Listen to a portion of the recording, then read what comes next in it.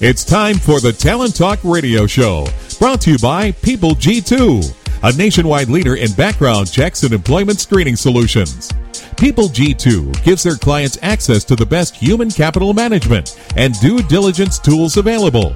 They are dedicated to helping their clients with all of their people-related decisions. To learn more, go to www.peopleg2.com.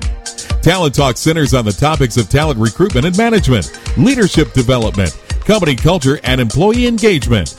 These are all timely topics for CEOs, entrepreneurs, HR professionals, and business leaders. We hope that as you tune in to listen each week, whether to the live broadcast or to the podcast on iTunes or iHeartRadio, that you hear something you can take away that will help you grow and impact your career in a positive way. And now, here's the host of the Talent Talk Radio Show, the founder and CEO of People G2, Chris Dyer.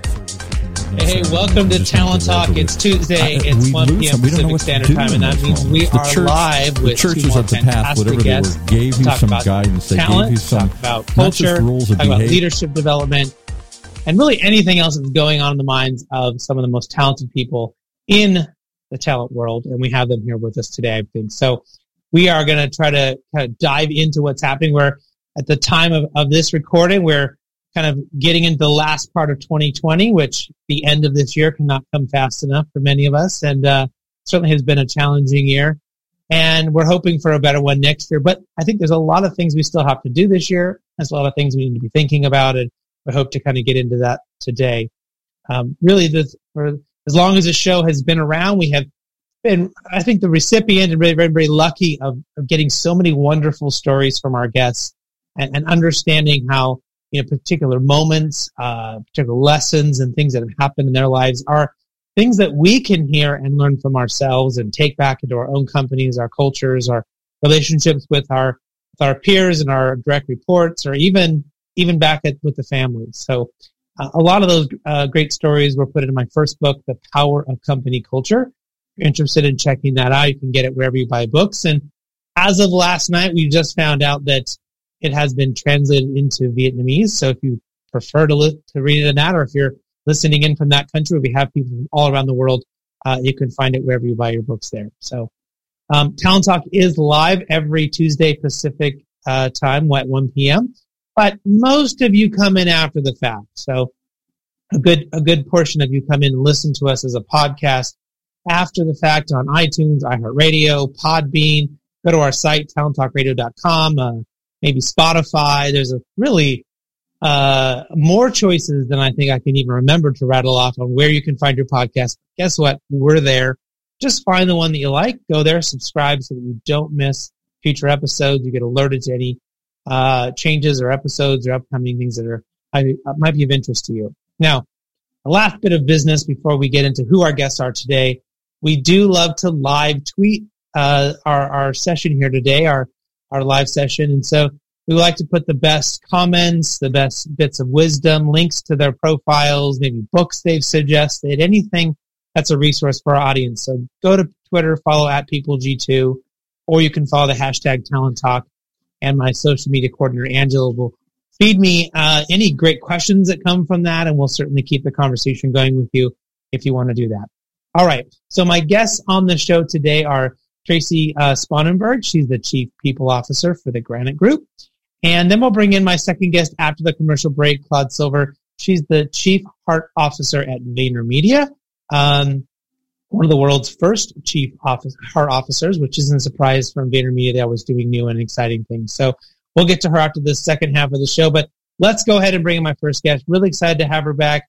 Well, not back, but rescheduled, because we had to cancel the original iteration of this show because, well, my house and the studio almost burned down. It was about a month ago or so, but we're all okay. Everything turned out great, and we are so excited to have Tracie on the show. So, Tracie, welcome. Thank you, Chris. I'm really glad to be here, and I'm certainly glad everyone's okay, and I'm also glad I don't have to follow Claude, who is amazing. So thank you for scheduling me first. You're very welcome, and I'm sure you're going to be wonderful, and I'll probably say the same about you, but maybe you could tell us all a little bit about you, maybe sort of your journey and how you end up where you're at, and where are you now, and what are you doing, and kind of give us that context. Sure. I'm one of these, I think, rare, weird people who knew what they wanted to do in high school. And now I try to describe myself as a business professional who specializes in people. But when I got into the world of HR, it was as a high schooler really working in personnel. And so I've spent my whole career in the people field and really found that was my home. And I've had a number of different positions. I started with UPS. So I started in a really large global company doing recruiting and all kinds of different things. And then I realized that really wasn't where I was meant to be. I found my home in sort of mid-sized companies where I could really have an impact in the business. So now I'm the Chief People Officer for the Granite Group, which is a company based in Concord, New Hampshire, which is also where I live. And we're a wholesaler of plumbing, heating, cooling, water, and propane supplies. So we have 600 people all over New England, 46 different locations. We're growing rapidly. And we're really, I walked into a company that was a really, really great place to work. So now we're getting to explore that and share that with others. And our people really have a place that they can be proud of externally as well as internally. And so we've done a lot of fun things there. And sort of on the side, I got into speaking a few years ago, and I'm sure we'll get into this. I'm an introvert, so that was a really weird, hard journey for me. But I do some speaking, and that's been really fun. And that's really opened up my world to a lot of different things. And doing something like this would have been impossible 5 years ago for me. Absolutely impossible. So maybe let's talk about that. I mean, I would love to try to understand the way in which you think and the way in which you might approach certain things as an introvert, because I would sort of label myself as a card-carrying extrovert. And so I often have to remind myself sometimes that not everybody wants to be on a stage. Not everybody wants to stand up and give a speech or to be the center of attention, right? And there are other ways, and sometimes better ways, to be more effective that my friends and employees that are introverts often show me. So what has that been like for you? I think leading as an introvert is different, and it can be really a positive thing because I'm more careful, thoughtful, more deliberative, but that can also be a negative. So I can be slower to make decisions. I have to actively work on, not ready. I say I'm ready, aim, fire, instead of ready, fire, aim, which I think a lot of my extrovert friends are like. And so I have to actively work at taking more risks. And as far as speaking, I just stumbled into that a few years ago. I had a chance to co-present. Instead of saying no, like I had 100 other times, I said yes. And then that led to more things. And what I realized was that I had been doing what I did for 20 years at that point, and I had something to say. And the feedback I got, not on how I spoke, because I was terrible, but the feedback I got on the impact of the words and the stories and the experiences, like you talked about in the intro, that everyone has a story. That's what kept me going. And so everyone has a story to share. Everybody has influence in some way, shape, or form. And I really looked at that as, why wouldn't I share that if I had something to say that could help someone? Yeah. So it's been a fun journey. Yeah, I think one of the things that I had to learn early on and wanting to sort of use that lens of an extrovert into all my interactions was that I would be the first to talk, and I'd be the loudest, and I'd be the most excited, and I would, right? And so sometimes that was a good thing, and then sometimes it was a really bad thing because, other people didn't get to be heard. Maybe my idea wasn't as good as somebody else's, or somebody else had, a better variation that would have helped us. And so for me, I've learned to shut up and then be my extroverted self at the end, right? So I'm not sucking all the air out of the room if I'm in a room full of introverts, right? Let them talk first, let the ideas come out. And then I can be really excited and then, take the charge and let my, those abilities come through.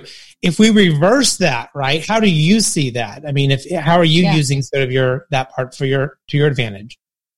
So my good friend, Michelle Strasburger, so we have a project, we do a work on HR Rebooted together. And so we met when she took over my old job, and she's a card carrying extrovert. And so we talk about this a lot, actually. She sort of speeds me up and I slow her down, where she kind of pulls me forward and I pull her back. And I think that that's a nice balance where I think every introvert should have an extrovert friend and vice versa, because especially back when we were going to events and those sorts of things that we used to do 100 years ago, she was a great person to have, right? So, she would walk up and introduce herself to people, which I would never do. But yet I probably, I called it an early night, which may have been good for her. Who knows at the end? But I, at a certain level, it was, hard for me, but it's really good for me to have champions who can kind of push me out of my comfort zone. And I have a lot of them.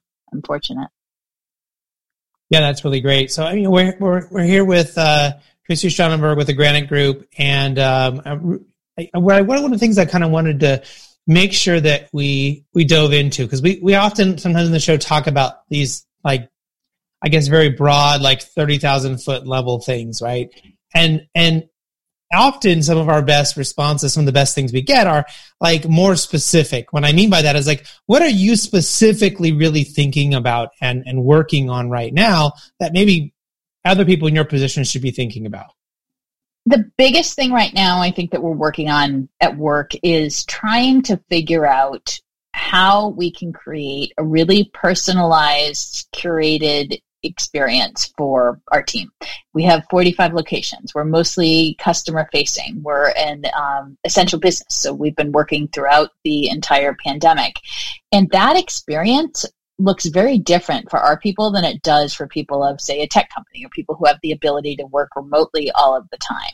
So how can we make sure that there's a consistent and seamless yet personalized experience from pre-onboarding all the way to the exit of someone from our company, and that we treat people as well from when they come in to when they leave? And we actually had the opportunity to add somebody to my team internally, and we brought her on as a people experience manager. And that's her job, is to figure out what that looks like. That's a massive part of her job. So there's a lot of things. I think that's the biggest thing. We're looking at all of our technology again. We did that about 4 years ago. We're looking at learning and what that looks like now for our people. We're looking at flipping our recruiting. Right now we're decentralized, and we're looking at creating a central environment for recruiting.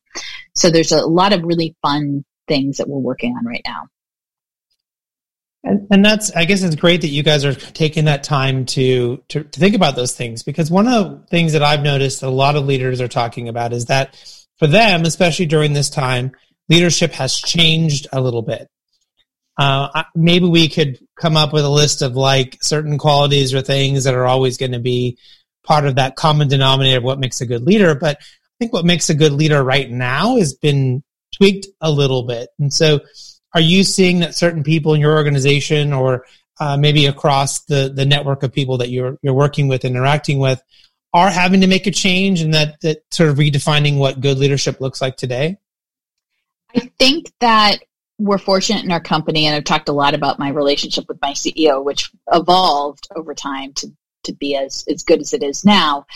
But he's an excellent leader. And really, when you go through a crisis like we've been through, your culture can either make or break you. And in our case, we're coming out stronger. We're not out, but we're coming out stronger because we had a good foundational culture.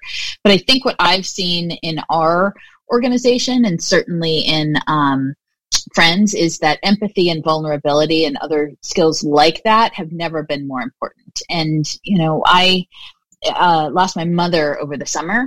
And, there's a whole lot that went into it, from not being able to see her to it was just, it was awful. And it was a terrible time, and trying to do that and balance the emotional weight of all of my people on top of that was just crazy. So a couple of months ago, we had a leadership meeting, and I told that story, and half of our leadership team knew and half didn't about my mom. And I just said, it was hard for me to get up a lot of days, and I was depressed and I was sad. And I'm going to share this with you because we're talking about vulnerability. And in order to encourage your people to be vulnerable, you have to be vulnerable yourself. We need to check in with everybody and ask, how is your mental health? How are you feeling? How's your family? We need to ask these questions that, pre-pandemic, we may have been afraid to ask. And these things are more important than ever. They should have been important all along, but they're critical now. Right. And that it is really important. I mean, us having those conversations and talking about those things. And this has come up a couple of times in the show about this idea of vulnerability. And I think the common consensus has been it's really good to be vulnerable about something like what you just shared, right? That you had something going on in your life that made things very difficult. And it is really good to ask people about how they're doing and to have that vulnerable moment with them. But I think where there's been some disagreement has been, do we really want to be completely vulnerable downhill? Like, do the people that report to us want us to show up and be like, I'm a complete wreck and I don't know what to do and I'm whatever. And then they're like, whoa, like if you don't know what to do, how am I supposed to survive? Right. And so are we supposed to be vulnerable uphill? Right. Yeah. A bit more. And so what do you think about that? I think that's interesting. And I think it really depends on the person. It depends on the culture. My nature isn't to share everything. Some people will, and some people can be very effective leaders and do that. That's not something that I could do. So I think for me, I shared certainly a fair amount with my team, but it's that balance for me of, okay, I need to be an effective leader and I want to show my vulnerability, but I can't fall apart. And that's not to say that's not okay to do that. I just think that for me, that's not where I was comfortable. But that's really tough because right now it is okay to fall apart and people are doing that regularly. I don't know. That's a really good question. I'm kind of split on that. And I think it really depends on the person. Right. And I've seen some leaders that, to your point, that seem to know how to walk that line and they can do it. And I've seen other ones where they're losing people because they're just like an emotional wreck with their people, and their people don't feel safe if their leader can't show some bit of strength and some bit of resolve, right? You got to have that psychological safety. And if you do have a leader who can't kind of get things together for you as part of a team to feel psychologically safe, that can be kind of dangerous. Yeah. I mean, I've certainly had to be, a bit more rigid and tough with like my executive team, but then I'll go to my CEO group and just be a complete wreck, right? Because I'm with peers and I can be, tell them what I'm really thinking or what I'm really worried about or whatever. So you're kind of playing that game a little bit. Yeah. Well, in light of, I guess, all that's been going on, all that you've been adjusting to, besides the pandemic, besides being an essential business and rapid growth, and as you mentioned, losing your mom, how have you seen, the opportunities for engagement or maybe even changing bits of your culture, or is that something you've even had bandwidth to do, right? Or is it just sort of put a Band-Aid on things and a little bit of lipstick on a pig and hope to come back to it next year?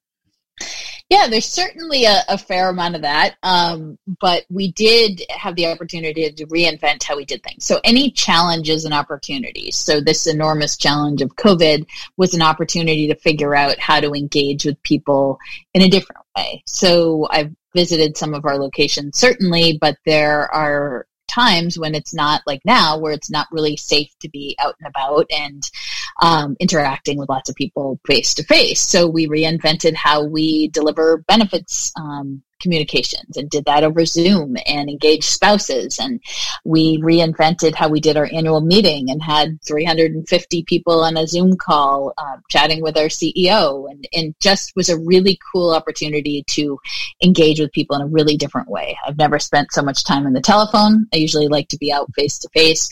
So that's been great. And on a personal level, I've engaged more than ever with people in my network, outside of my network, new friends, old friends, regularly. Have a Rebels call every 3:00 on Wednesday afternoons that I try not to miss, with people from all over the world, just talking about everything, to support each other, to bouncing around ideas, to make our companies better places to work, to people are looking for jobs. It's just a really cool opportunity to engage. To today, I talked with a tech CEO over in England who I knew from Twitter. These are all things that are new to me in the past few years and enrich my life and make me much, much better at my job, much better at my job. So it's interesting that this sort of shift has caused you to go, I mean, it sounds like you're doing more things that are, I would categorize as extroverted, as a part of your ability to shift and to do some of these things that need to be done with what has changed. I mean, just your comment about, I would rather be normally out in the field, now I'm on the phone more. I mean, that's almost sounds like a bit of a shift. So yeah. Yeah, it's and when I say out in the field, our locations are like 5 to 8 people, so they're small. I'm not walking in. The ones that are 20 people are hard for me to walk into, but if they're 5 people and I know them all, that's easy. Something like this is an introvert's dream. LinkedIn, Twitter, really easy to dip your toes into social media because you can think before you hit post. Yeah. Well, what can you tell me as you are visiting and you are talking to your staff as they are frontline workers? I mean, what are you seeing about how they're handling things? What's the impact on them, and how are you guys able to help them, mitigate some of that? I think in the beginning, it was really, everybody was just really scared, right? So we didn't know what was going on. We had masks before we had to have masks, and we had to figure things out before we knew what we had to do because we kept people working because literally we sell toilets and everybody needs them. And this was an essential service. So we had to figure out how to keep going. So it was doing a lot of calming the fears. And then, it was communicating. So we communicated out every day and opened the lines of communication, gave out my cell phone, gave out the CEO's cell phone, just really encouraged people to talk to us. And that's really how we knew what was going on. So if we were getting a lot of calls about X, Y, or Z, we could pivot and really focus on that. And then when we had our first case, we got that out immediately. We put a statement out to the media because we had an early case and that the news got a hold of it. And so we just tried to do the right thing every step of the way. And that goes for now and making sure that we're talking to people all day, every day, and figuring out what people need. And it's different for everyone. Schooling is a challenge. And we took a really personalized approach to that instead of creating a policy that says we're going to X, Y, Z. You've got challenges with remote school, talk to us. We'll help you figure out something that works for everybody. Right. Well, and that's really, I guess, part of the big key, right, is just figuring that out, making those adjustments, figuring out what people really need, adding that high level of communication. And we've seen the best organizations, the best leaders have really upped their communication levels, and not just in volume, but in platform, right, in mediums, that they're not just doing it in one way, right? It's not just send more emails. It's not have more phone calls. It's not have more Zoom meetings. It's how do you do a little bit more of everything so that you can hit all the different types of people in your organization, because not everybody wants a Zoom call, not everybody wants an email, not everybody wants a Slack. Right. I mean, you in a normal situation, we can say, well, tough bananas. If we're doing a Zoom call, if you want to know what's going on, show up to the Zoom call, but that's not really home mailings and that face-to-face with our managers and our regional directors getting right in front of people. That's critical. We have a driver test that we need to make sure that if our drivers know about it, who are in the building the least, then we know we've done our job in communication. So does this really connect to, I know you guys had this initiative, this transition from paper first to people first. Is that a part of this as well? That was really my personal transition. So I was really, now our company was we had a 51-page new hire packet of paper, and we fixed that in the first couple of years. But I was really a traditional old school HR lady, right? So I was like in that traditional Karen from HR lady, like sign this form, come to me and sit here for 3 hours while I explain our handbook in great detail. And so that was an evolution over time. And I don't think I realized what I was doing when I was in it. And it wasn't until later, and it wasn't until almost this job really that I fully kind of transformed into, wow, maybe people should come first, right? And so I've fully embrace that and I champion that because I see it all the time in others, that's not always the case. It seems simple, but it's not. Right, absolutely. Well, we have 2 quick questions we want to make sure we ask before we wrap this up here today. And the first one is there a book that you're reading these days that you might share with us? I have lots of books, lots of things that I'm looking into, lots of things that I've read. But what I like to recommend is instead of a business book, read something fun and something stupid fun and take your mind off the day-to-day business. So that's one thing that I try to do every night is read for a half hour some stupid like mystery novel. I'm not going to say who because I've just said stupid like 3 times. So yes. But something less serious to take your mind. I mean, it's exactly. Fun. There you go. And this is why we ask this question. We get so many different types of suggestions, and I think they've been really, really great. So, well, the last thing is how can people find out more about you, about your business? Maybe they're interested in working for you. Maybe they need your services, whatever it is. What's the best way for them to find out more? Yeah, connect with me on LinkedIn. I'm pretty sure I'm the only Tracie Sponenberg. You can follow me on Twitter at Tracie Spon, Tracie with an IE. And I have a website, traciesponenberg.com. And you can check out hrrebooted.com. In case any of you are, spelling challenged, it is Sponenberg. Because if you would have said that, I probably would have done it the other way with the W. So, anyways, but thank you so much for being on the show today. Hopefully people can connect and learn more. And we really appreciate everything you walked us through. And hopefully we can have you come back at some point for another show and learn about all the cool things that you're doing. Great. Thanks for having me. All right. Thank you, Tracie. We'll be right back after this quick commercial break, and we'll bring in our next guest, Claude Silver, Chief Heart Officer of VaynerMedia. Imagine buying a newspaper and discovering that the news you're reading is 6 months old. There isn't much that stays the same for 6 months, and the same thing goes for background checks. In a time when so much outdated information is being passed around, it's good to know that People G2 offers something different. At People G2, we provide today's intelligence, not yesterday's news. Our value-added approach offers you a fully FCRA-compliant solution that includes up-to-the-minute information. By combining industry-leading technology with old-school human investigation, People G2 is able to give you information that is accurate right now, delivered quickly through our online system, or integrated with your HR system. So ask yourself, are you comfortable working with old news, or are you ready for a different kind of background check company? Visit peopleg2.com or call 800-630-2880. That's 800-630-2880 or peopleg2.com. Welcome back to the Talent Talk Radio Show. In case you missed my first guest, Tracie Sponenberg, you can listen to her interview live as well as this one or any other past show we've got by going to talenttalkradio.com. You can subscribe there with Podbean. You can go to iTunes, Spotify, Stitcher, iHeart, wherever you find your podcast. Please go there, subscribe so you never miss an episode. All right, my next guest, we're excited to have her here today, is Claude Silver. She's the Chief Heart Officer at VaynerMedia, one of the first ever Chief Heart Officers, and we're going to find out more about that in just a moment. Don't forget, we're also live tweeting this. Follow at PeopleG2 or the hashtag Talent Talk. You can ask us questions. You can give us suggestions. You can argue with us. Tell us we're smart. Tell us we're stupid. Whatever you want, we're there to have a conversation. But let's go ahead and bring in Claude. Claude, welcome to the show today. Great to be here, Chris. Thanks for having me. Absolutely, and thank you for putting up with our need to reschedule as we kind of rehash with Tracie the crazy fires we had when your show was supposed to be on. And not only was myself almost taken down, so was the studio, which was crazy. So thank you so much for your patience. 2020, it's been...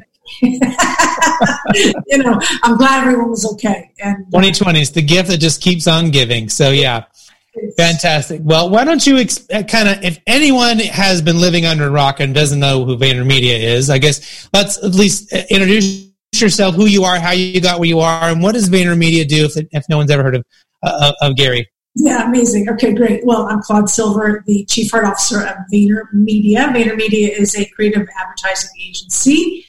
And we are based in New York, and right now we're virtual, but we're in Singapore, London, all over the States. And Gary Vaynerchuk, who is an incredible mentor, entrepreneur, and all-around disruptor is our boss, is my boss. So Chief Heart Officer, I take care of all of the people. I literally am in the business of the people. Whereas there's the business of the finances. Everything I do is to nurture, develop, grow, foster, give tough love to right. almost 1,000 people across the globe. And I love what I do. I absolutely love it.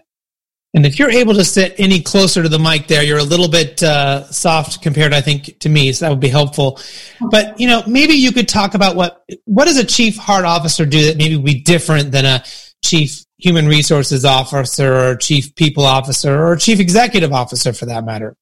Yeah, totally. I mean, look, I'm making the job up as I go. I'm the first one, so I am the one that gets to put the fingerprint in it. Love it. Excuse me. For me, it's all about empathy. It is all about teaching the emotional intelligence. It is all about helping someone figure out who they are.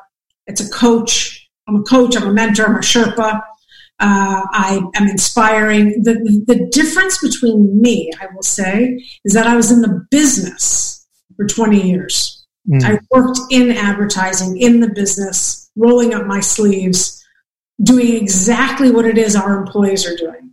And so the ability to really understand what they're going through is a secret tool I have, which is very different than someone that comes up through the world of HR and has learned all the processes and the arts and the science of human resources and benefits and all of those things. I came into it from the business and psychology side. So, some people equate me to like Wendy on Billions, and I say, without the stilettos probably, but so it's really, it's really figuring out like where are the gifts? What can we do to continue to like make that fertile soil? Where's any kind of toxicity or cynicism? Figuring that out, figuring out why it's happening. And, we want this to be the greatest human organization of all time, is what Gary's on record saying. Right. So in order to do that, I'm entrusted to scale him every single day and then to scale other people. I think it's really interesting because if you certainly can see Gary's public persona.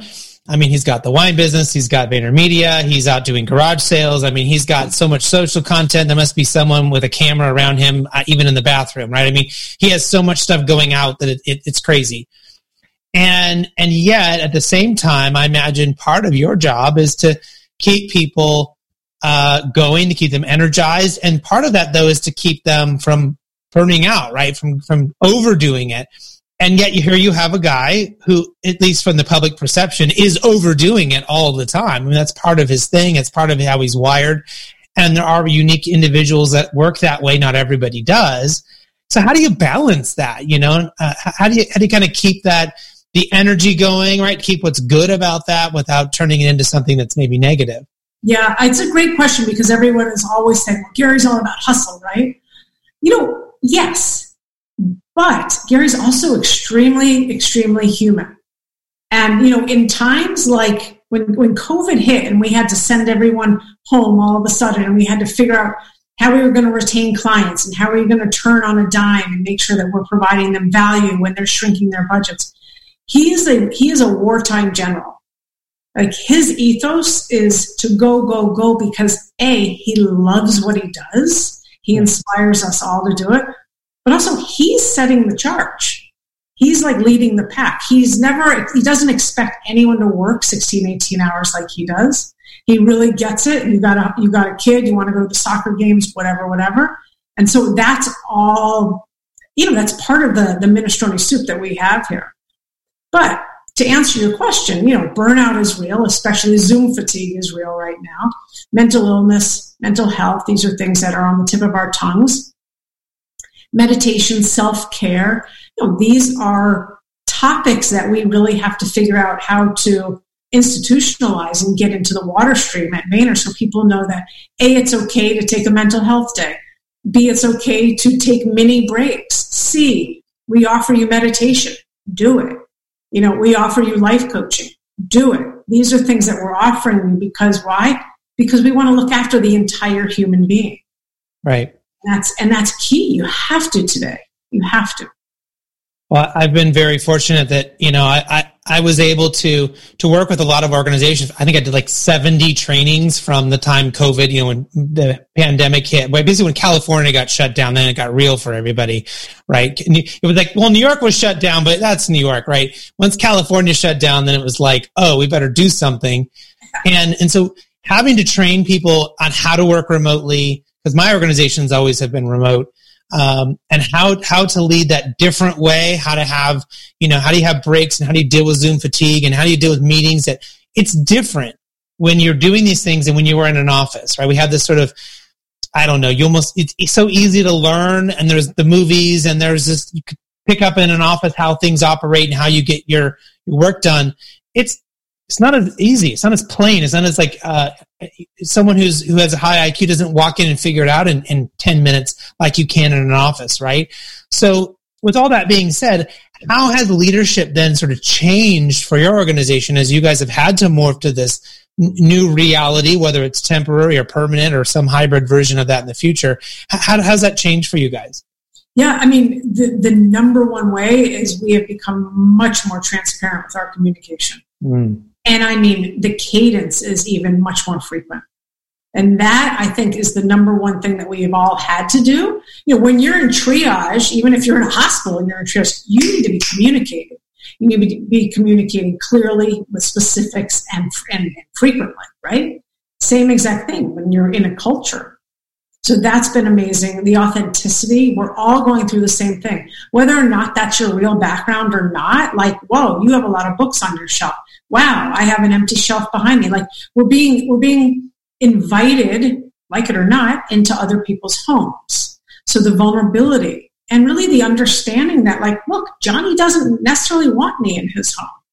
Mm-hmm. But you have to have some kind of humility around that none of this is about us. We have to be working together as a collective. And so, those soft skills, the EQ that I talk about all the time, that's what's needed right now. Like, the IQ will come. That's like easy, right? But sometimes common sense just isn't that common to people, which is, hey, why don't I just do a check-in with you? How are you doing today? How many times did you make chicken last week? What's going on with your family? How's your daughter? Those types of things. Icebreakers, just having what did you binge this weekend on Netflix? Right? We're all having the same experiences. So to acknowledge that is a massive win. And then I think the thing, going back to your earlier question, just in terms of mental health and loneliness is real. Loneliness is real. And so you have to be checking in with individuals and groups and making sure that people know that they matter. Yeah. And I'm so glad to hear you say that, because I feel like there's been a real mistake by a lot of leaders that have gone back to only do check-ins with the individual, right? And it's become all these one-on-one meetings, which are overwhelming and they're exhausting, and you cannot keep that up, right? And also maybe meet your goals and do all the things you need to do. And so when you're doing them as a group, right? I think there are times when you do have to have a one-on-one. There are those moments. But for us, we noticed that, to your earlier point, transparency goes way up when you're meeting with a group of people, because we can all share information at the same time. Our empathy and our ability to connect can go up, because I may not have a ton in common with one of the people in the group, but two other people do, right? And so what are we all binging on Netflix? That's a totally different interaction one-on-one than it is one-on-5. Right? That's right. And you realize there's 3 shows that I had no idea what I should be binging right now, right? Right. And I do these things called 12 at 12, and they're literally culture jam sessions. They're 12 o'clock East Coast time. Anyone can come on, London, wherever you are. And, there's 20 people, there's 15 people, and you're connecting the dots. And they're like, oh my God, I play the drums too.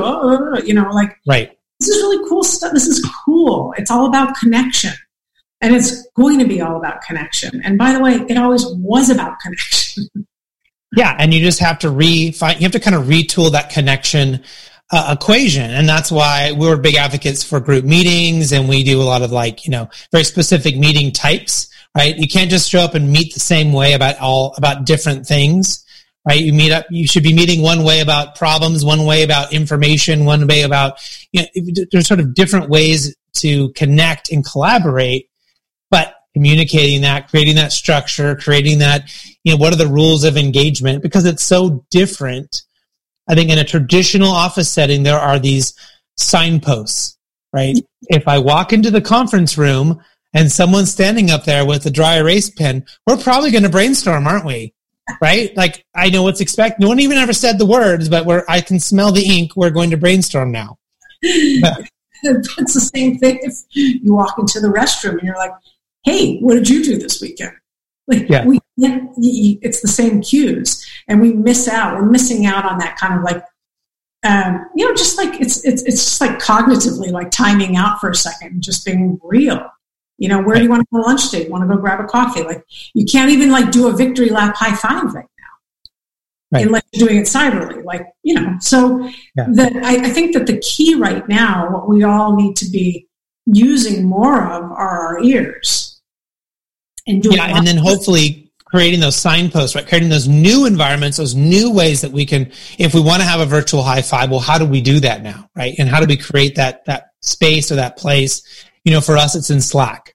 We have a water cooler room, and that's where we celebrate and we high five there. We call it our green flag.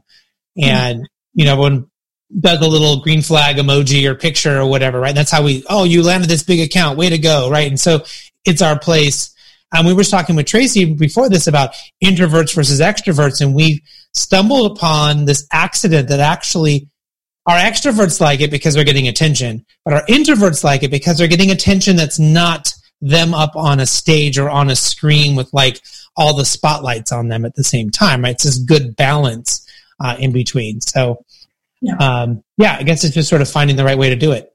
Yeah, it's awesome. And I think you're right. Slack is great. Gary uses it a lot just to put something out there. We have like an everyone Slack. I mean, it's pretty vague in terms of the title, but Chief Heart Officer is a better title than everyone. But we're all in there because we're all in this together, and we all, it's the last month before the end of the year, and end of a hell of a year where I think I'm speaking for us, but I'm sure I'm speaking for many, many companies that have had to roll up their sleeves and get real into the dirt.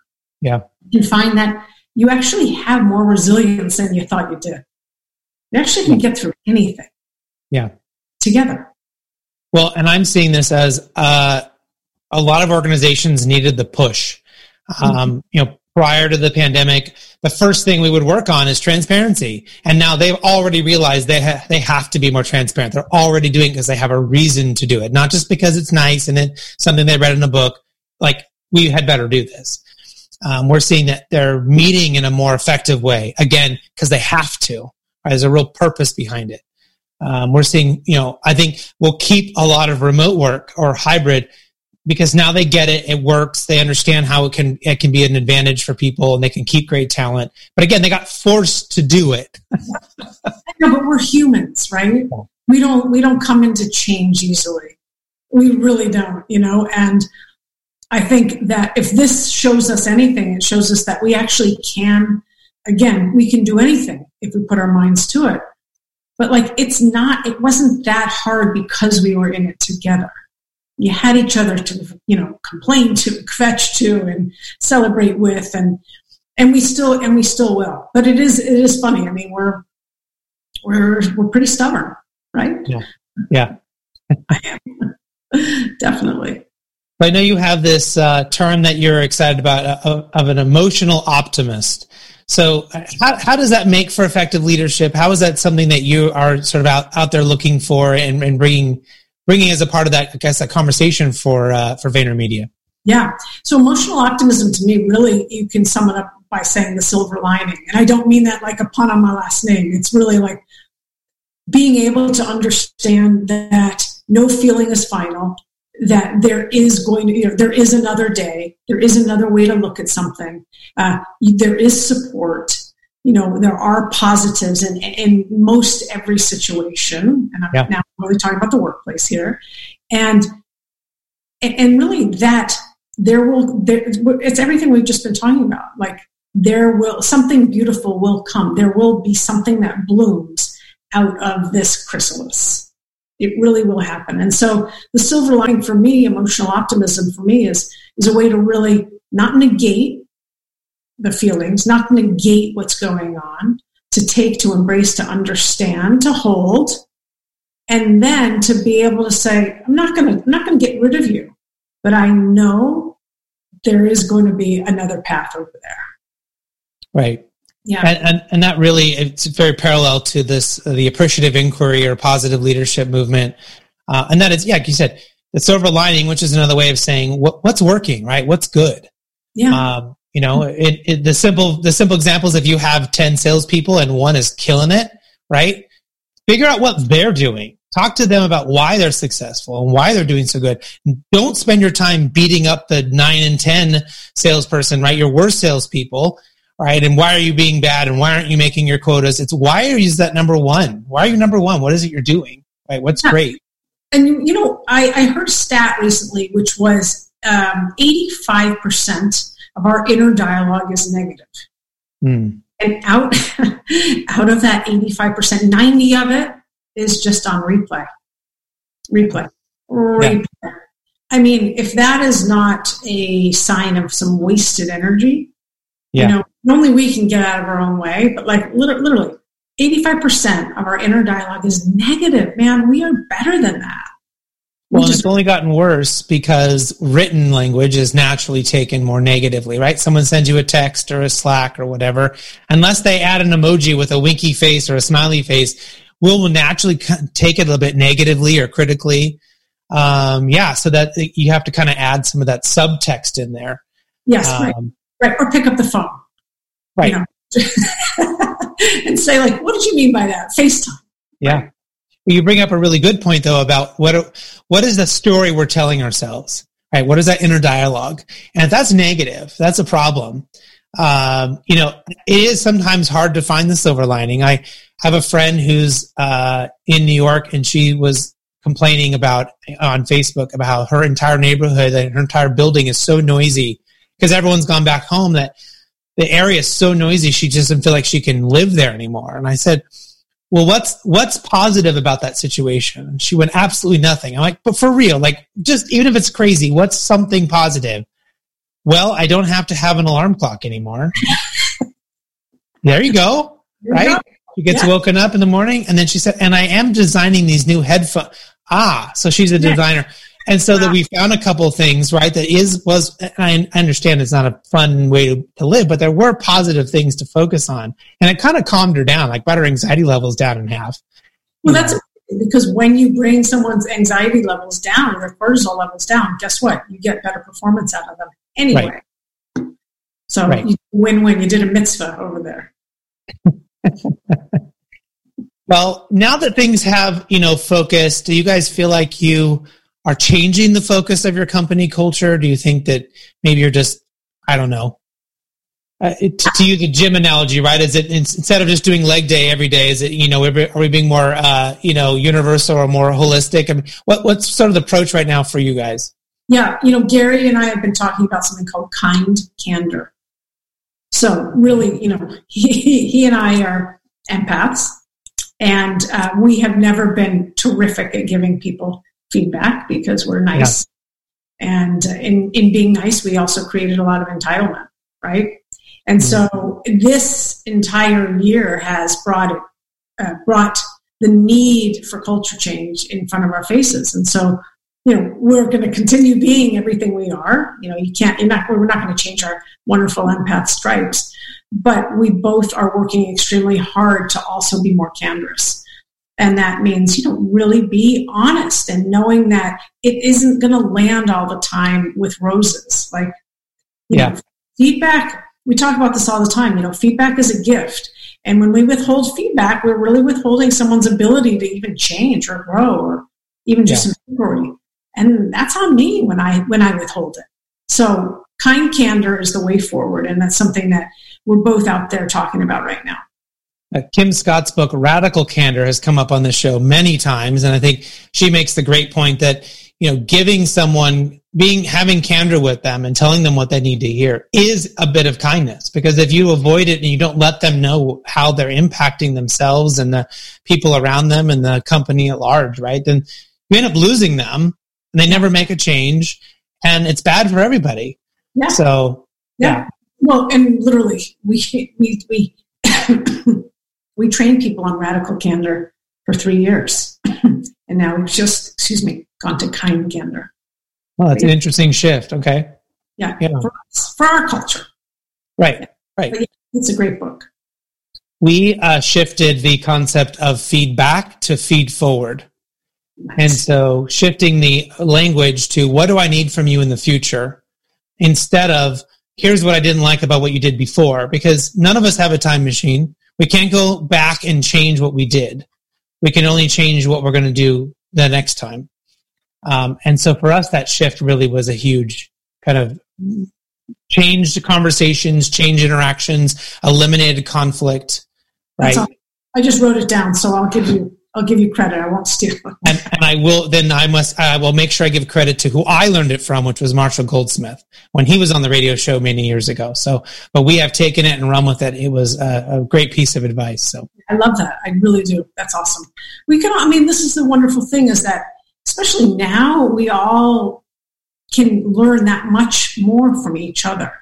And we have more access to one another sitting here. I'm not running across town, getting on a plane to come talk to you. Right. This is it. This is what we're doing now. So, right.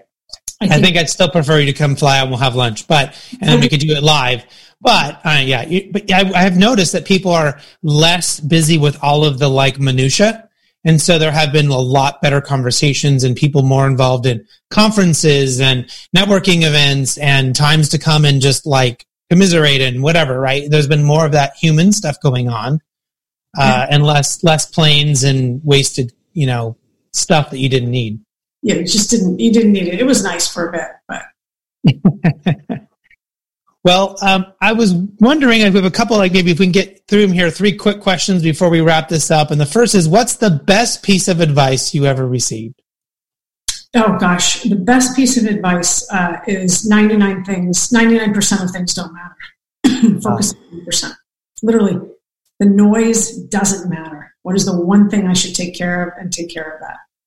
Yeah, that's awesome. That's like the rocks, pebbles, sand, or the ABC, right? You should figure out all the things you got to do today, and what's the biggest things. And if you do those things first before you do all the noise, right, you are successful. Totally. That's fantastic. All right, and then is there a book that you're reading these days that you might suggest that our listeners might check out? I like that question a lot, because there's so many books that I'm reading that are just great. One of the ones is called Tattoos on the Heart, and it was written by a priest in South Central LA who rehabilitated a lot of gang members, and he did it through, it wasn't about Christ, he just did it through empathy and kindness and grace. And I believe he created, it was Bad Boy, or not Bad Boy Entertainment, but anyway, I'll find out the name of it. But Tattoos on the Heart, it's a great book. Fantastic. Well, don't forget, we will put the link to that on Twitter on @PeopleG2. If you don't have a pen to write that down, or are afraid you're going to forget, you can always go. Then the link will be there. And last but not least, if somebody is under a rock and doesn't know how to find you or VaynerMedia, what's the best way for them to do that? LinkedIn, Insta, Twitter. Write me. I do write everyone back. It takes a little bit of time, but I love hearing from people, and would love to know what you're up to, what you're all about. Well, I really appreciate you being on the show today. Thank you for all your patience and us having to reschedule with the wildfires. And it was a real pleasure getting to meet you and learn more about VaynerMedia. You too. Thanks for having me. Be well. All right, thanks. Hopefully we'll have you come back at some point. And thank you, everyone, for tuning in here today. Hopefully you've learned something that you can use in your own career in a positive way. Until then, do what you love and show the world how talented you can be today.